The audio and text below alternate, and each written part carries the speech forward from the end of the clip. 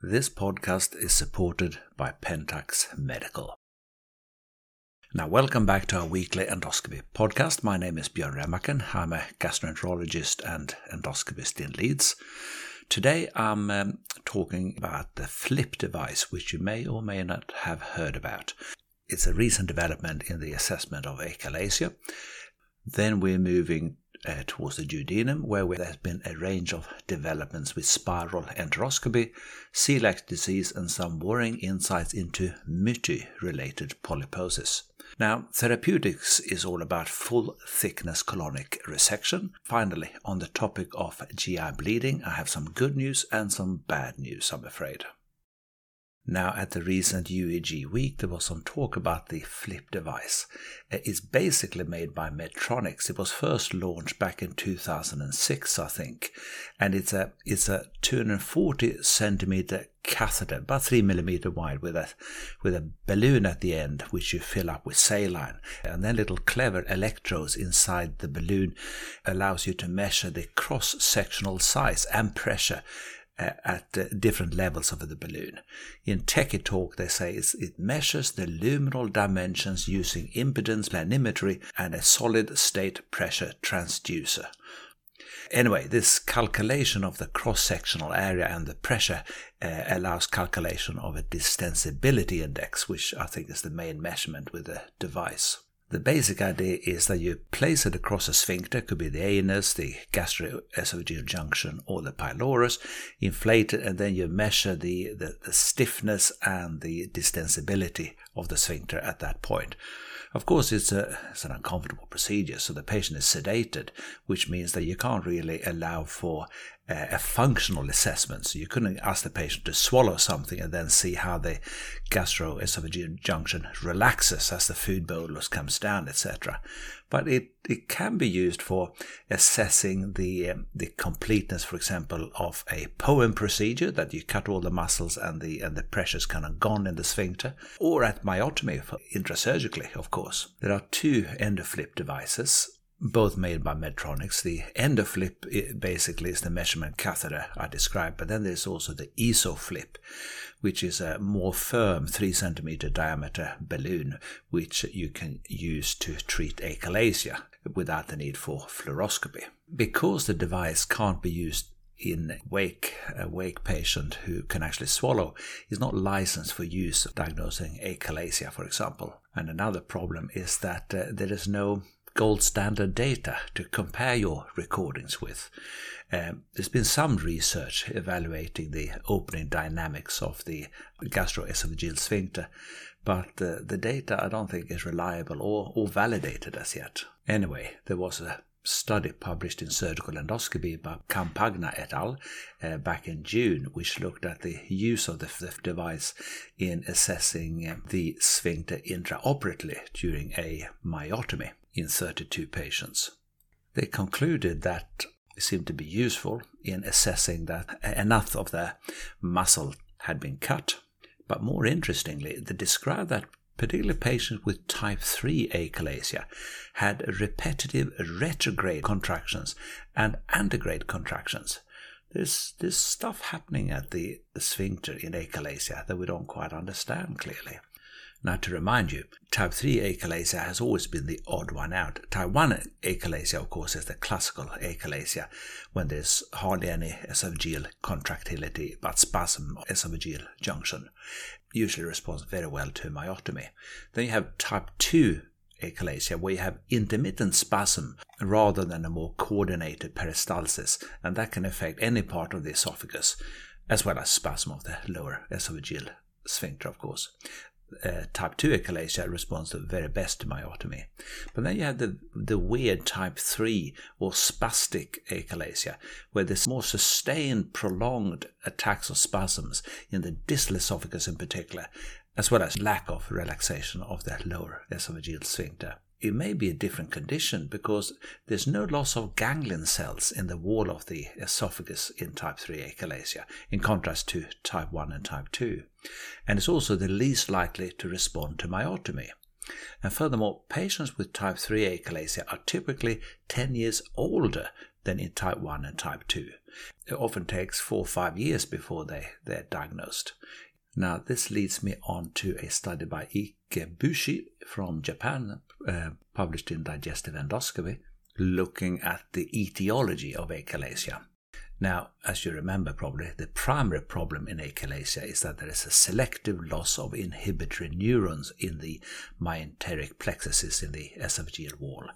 And the result is an increased activity of the excitatory neuronal activity and a decrease in the inhibitory neuronal activity. And that causes a failure of relaxation of the sphincter and a loss of peristalsis. Now, the current thinking is that the condition is due to an infection which triggers an autoimmune response. After all, there's an increased prevalence of viral antibodies in patients with achalasia, particularly herpes simplex virus and human papilloma virus, and the measles virus, I think, has been implicated. And in addition, patients with achalasia, and I didn't know this, is 3.5 times more likely to have other autoimmune diseases compared to the background population. Now, this group from Tokyo has been looking into the possibility of herpes simplex virus been implicated. I should mention that previous studies looking for evidence of viral infections in achalasia have shown some conflicting results. Of course, viruses have been implicated because lymphocytic infiltration of the esophageal wall is one of the hallmarks of achalasia. And these lymphocytes respond to herpes simplex virus antigens by increasing its proliferation rate and increased production of cytokines. And of course, we know that herpes simplex virus hides in our peripheral nervous system and then move by a retrograde axonal transport up to the nearby ganglia. And of course, it's not rocket science to think that maybe this herpes simplex virus could set up a latent and chronic immune reaction, ultimately destroys them. Anyway, this group from Tokyo looked at microRNA. Basically, it's a single-stranded viral RNA, which I think regulates some gene expression in particularly herpes simplex viruses, for example. And they took muscle biopsies during Poem procedures in 11 Japanese patients and found viral microRNA higher amount in patients with achalasia compared to a control group of 6 patients who had esophageal cancer. Interesting. I think the evidence is now becoming quite compelling that the herpes simplex viruses, in particular immune sensitive individuals, is actually what causes achalasia. We have the model, of course, of Chagas disease, when trypanosomiasis sets up a chronic inflammatory response, autoimmune mediated in the esophagus, and decades after the acute infection, these poor patients develop severe achalasia. Now we're going to stay in the duodenum. Have you heard of the Olympus motorized spiral enteroscope? I think this was first launched a few years ago. I think Düsseldorf had the first publication of it in a video GIE publication. Basically, it's a spiral enteroscope with a motor attached to it, and it's said to be much faster than the normal double balloon enteroscopy. I understand that since the first case report, the machine has been modified, and a torque detection system, basically to detect that the motor is not kind of pulling too hard on the small bowel, has been included. I must admit that I was always a bit worried about this machine. Just because it's fast doesn't mean that it's good. Finesse is what enteroscopy is all about, feeling the resistance, trying to kind of coax the enteroscope into the small bowel without exert too much forces on the pancreas gland and the mucosa. Now, I'm told that the new power spiral enteroscope has got a auto-stop feature and also a way of telling how much force it's exerting on the bowel. There was a recent big study from India by Ramchandani, where 61 patients underwent motorized spiral enteroscopy. The technical success rate was 93%, and average depth of maximal insertion 465 centimeters, which seems impressive. And to achieve that kind of depth of intubation took an average of 40 minutes, and there were no major adverse events. Then a couple of months later, another study with Düsseldorf did the same study again, this time with 30 patients. And I think reading between the lines, they set out to do better than the study from India. The Indian study reported that in 60% of cases, the whole of the small bowel could be examined. They published that the percentage of patients in whom the full length of the small bowel could be examined was 70%, 16% by the antegrade approach, and 53% by the bidirectional approach. In the discussion, this group mentions that the machine stops when there is either a high resistance or no further advancements seems visible despite continuous rotation of the motor. And they muse that perhaps the reasons would be some fixed lesions, or maybe the small bowel is simply too long or the endoscope simply too short. Of course, any prior gastric, small bowel or even colonic surgery was a contraindication to its use. This group also managed to get an average of nearly 5 meters beyond the ligament of Treitz. The median insertion time was 26 minutes. This all sounds very good, but there was an overall adverse event rate of nearly 17%. This included deep mucosal tears, and one patient had a hematoma of the jejunal wall, and a final patient had some rapidly resolving odynophagia. I do worry a little bit about this. Imagine if you got a new colonoscope and you publish a study of 30 patients and said, well, it all went very well, but 5 of our patients had some visible complication. You wouldn't be reassured by that, would you? You would want to see 3,000 colonoscopies done with this new revolutionary endoscope before you thought, that's a safe piece of kit. Because Olympus is going to stop making their non-motorized spiral endoscopes, I've been told. So it might be spiral or nothing from Olympus. Anyway, moving on. The next study did tickle me. It's from Sheffield, published by Penny et al. It's of course Prof. David Sanders' group, who you may remember has convinced us that we need to take 5 duodenal biopsies to reliably diagnose celiac disease. 4 from the second part of the duodenum and then a 5th sample from the duodenal cap. Now, on the face of it, they seem to be backtracking in this publication from the November issue of Gut. It's a massive study. They got research centers included from Buenos Aires, Italy, Amsterdam, Turkey, and America, and even as far as New Zealand. And they managed to clock up a total of 1,417 patients with suspected celiac disease. And they basically looked at the predictability of a positive TTG level in finding patients with celiac disease. Now, half of the cohort were patients referred to Sheffield, an expert centre in celiac disease, of course, and they reported that the true positivity rate, i.e. sensitivity, was 54% for a raised TTG level. The true negative rate, the specificity, was 90%.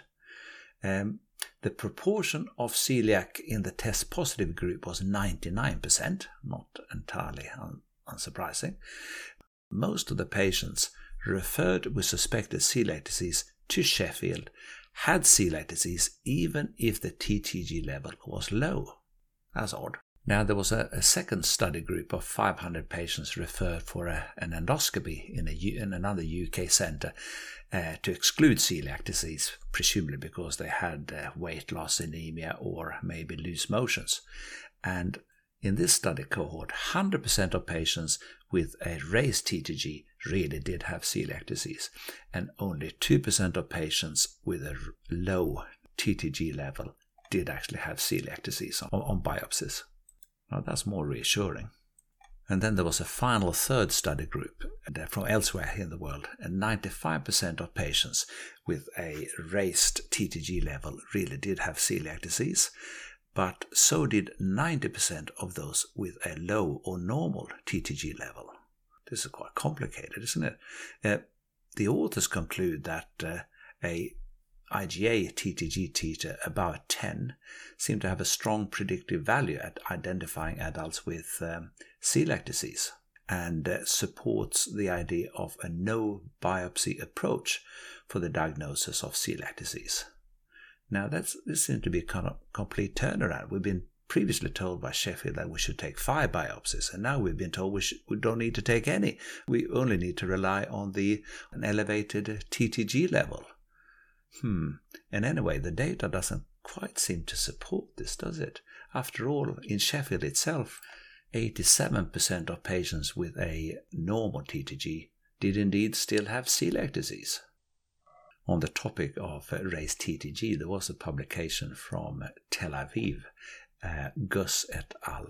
They looked into a huge database of 4.5 million, and some 17% of these people had blood levels checked for raised TTG levels.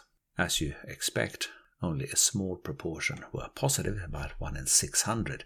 But the surprising result of this study was that in almost half the patients, no further biopsies or TTG levels or any celiac-related serology seemed to have been undertaken. You might think that these patients were kind of now very well managed by gastroenterologists, but that doesn't seem to have been the case either, because a proportion of them had repeated TTG levels, and they continued to be elevated over time. And perhaps that's another reason for doing an endoscopy. Then we're moving on to the condition you might have heard about called MUTYH. You probably know that MUTYH is one of these inherited polyposis syndromes. MUTYH, M-U-T-Y-H, is an enzyme involved in the DNA damage repair, and patients with 2 autosomal recessive mutations in the gene have a particular predisposition to colorectal and upper GI cancers. An international collaboration published their results of 394 patients in gastroenterology a couple of weeks back. Centers included Cardiff, Stockholm, Barcelona, St. Mark's, USA, Milan, all over the world basically. In this group of 394 patients with a median age of 51, on average patients had 3 small duodenal adenomas. In FAP, you expect to have lots of adenomas really if the patient is 50. Anyway, some of these centers were not particularly good at spotting duodenal adenomas and finding duodenal adenomas in 1 in 20 patients only, and other centers find adenomas in up to half of the examinations. Anyway, overall, it seemed as if 21% of patients did indeed have at least 1 duodenal adenoma. And of course, in FAP, you expect up to 90% of patients to have duodenal adenomas. Only a tiny fraction of patients, about 1.5%, had lots of polyps and large polyps. And if they had FAP, that would have been called Spiegelman stage 4 disease. Now, in this group, I found 18 adenomas which harbored high-grade dysplasia, and half of these were smaller than 10 millimeters.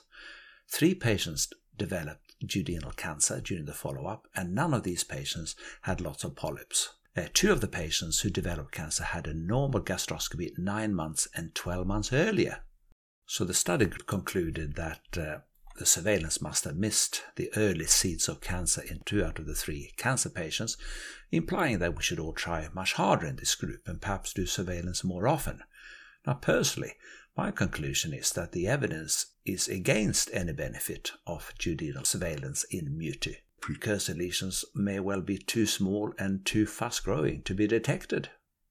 Now, at the same time, there was a publication from St. Mark's, London, on the topic of MUTYH-associated polyposis in the colorectum.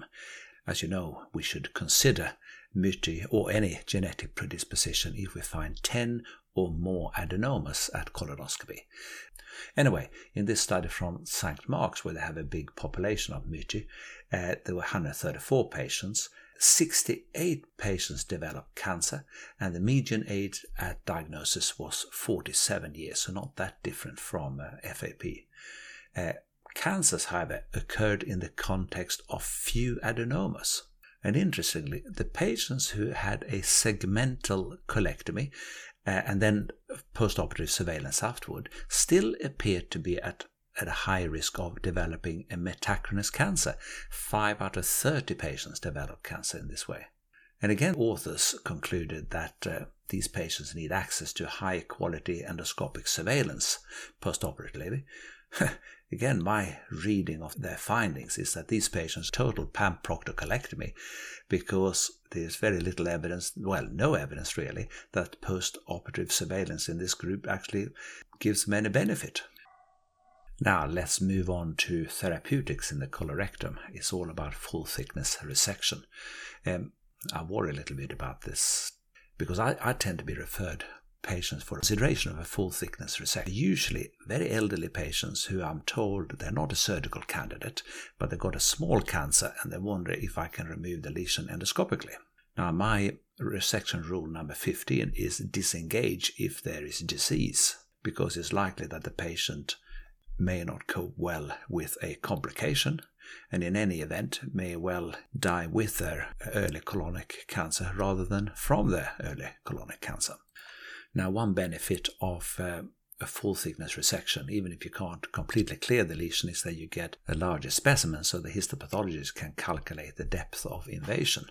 Now, in truth, the Ovesco clip mangles the histological plane so severely that this depth of penetration is quite difficult to assess by the pathologists.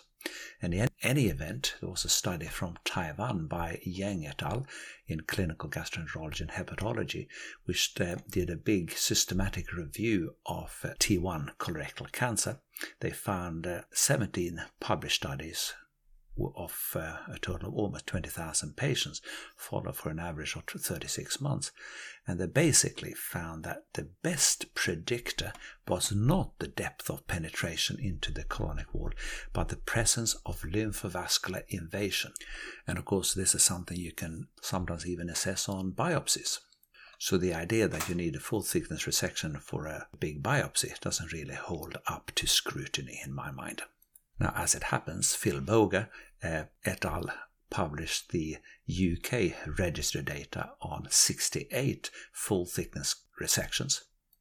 Now, this was a basket full of pears and apples, and only 13 cases out of 68 had T1 cancer. To be honest, I'm not really interested in the resectability of little tiny submucosal nodules or some small polyps at the base of the appendix. Potential benefit of this technology is to remove early cancers. Anyway, there are 0 resection rate. That was 3/4. So it was a little bit hit and miss clearly. And there were complications in 6% of patients. At the same time, in the Journal of Endoscopy, there was a larger series from the AMC in Amsterdam of 367 full thickness resection, and 150 of these were because of re-resection or incomplete resection of a T1 cancer, and in 71 cases it was the primary attempted resection of a patient with a small T1 carcinoma. Now there our 0 resection rate was 5% better than the UK series at 82%, so it seemed to be more or less the same, to be honest. The median size of the resected specimen was 23 millimeters. And nearly 10% of patients had an adverse event, which included delayed perforation, and 2 had immediate perforations, and there were 3 cases of appendicitis. This is presumably when they resected the stump of the appendix because there was a polyp there. Clearly, we should think twice before we try to clear a polyp at the base of the appendix by the full thickness resection method. Furthermore, I must admit that I can't recall a single case when I have failed to clear a small, less than 3-4 centimeter lesion, which lifted poorly or was in some awkward position. And if you think that a position is a bit awkward in the colon, I can guarantee you that it will not feel any less difficult once you attach the 4 centimeter long Ovesco clip attachment to the end of your colonoscope. Now, to bring it back to my introduction to this topic of full thickness resection, as I said, I do worry about the surgeons referring cases to me because these patients aren't surgical candidates. Of course, if they're not a surgical candidate for an elective surgical procedure, they sure as damn it won't be a surgical candidate for an emergency colectomy either. A 10% perforation rate seems a little bit worrying, particularly as it could well, certainly in my referral cohort, translate into a 10% mortality rate. Anyway, finally, on the topic of rectal neuroendocrine tumors, as you probably know, endoscopically we have a green light to try to resect these, provided that they're no bigger than 1 centimeter. A study from South Korea, published in Surgical Endoscopy, looked at the best way to attack these. A normal EMR had a complete resection rate, R0 resection rate, of 75%. If you do a pre-cutting EMR, i.e. cut a groove around the lesion, that increased to 91%. If you did a band ligation EMR, that was 93%. Or if you used what I call the pull within the snare technique, that's when you grab hold of the polyp and basically pull it into a snare, the complete resection rate was 91%. So the writing is on the wall. The way to remove a rectal neuroendocrine tumor is not by the standard EMR technique. Personally, I'm going to reach for my band ligation kit. Now we're going to conclude today on the topic of GI bleeding. As I said, I got some good news and some bad news. Now, what I call good news was a systematic literature review from Canada, published in Alimentary Pharmacology Therapeutics, which looked at the benefit of an emergency colonoscopy in patients with acute lower GI bleeding. They basically find that there was no difference in rebleeding risk in patients who had an early or a later elective colonoscopy. And they indeed conclude that there's no support for a role of early colonoscopy in the routine management of acute lower GI bleeding. And in most cases, it will settle down anyway. Now to the bad news. That was from an international multi-center registry of patients managed with the hemospray device. Remember, this is the device made by Cook, where you spray a grey powder onto the bleeding lesion. It was a prospective study involving 12 international centers in Germany, England, and France, which over a period of 28 months recruited 314 patients. These patients had a median Rockwell score of 7, and 100 of the 314 patients had a Forest 1B lesion. And to remind you, that's a peptic ulcer with some oozing from the ulcer. In patients with a peptic ulcer in either the esophagus, stomach, or duodenum, the lesions were treated with what the study authors called combination therapy, which actually, if you read the small print, was usually just adrenaline. Hold on a second, and I'm immediately kind of cooling off here. Standard endoscopic therapy of a bleeding peptic ulcer is adrenaline and heat. They used adrenaline followed by the hemospray and reported that the initial hemostasis rate was 87%.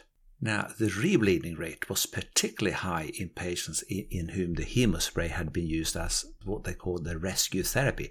That's, I presume, again, they're not really elaborating, presumably tried to stop the bleeding with standard therapy and couldn't do it, and then they spread hemospray and it seemed to settle. In this group of patients, 19% had a rebleed, which is, of course, the normal risk of rebleeding.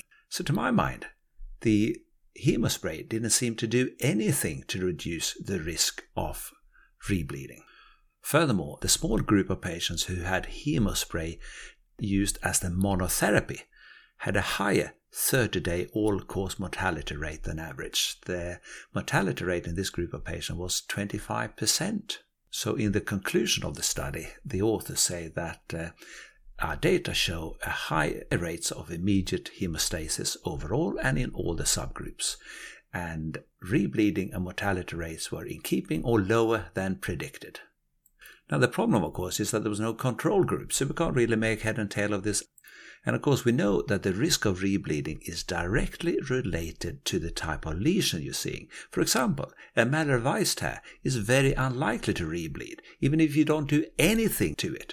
A clean-based peptic ulcer will not rebleed, it doesn't matter what you do with it.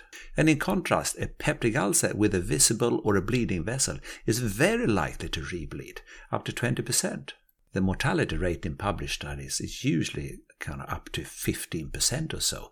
So to have 25% of their patients dying following treatment seems unusually high.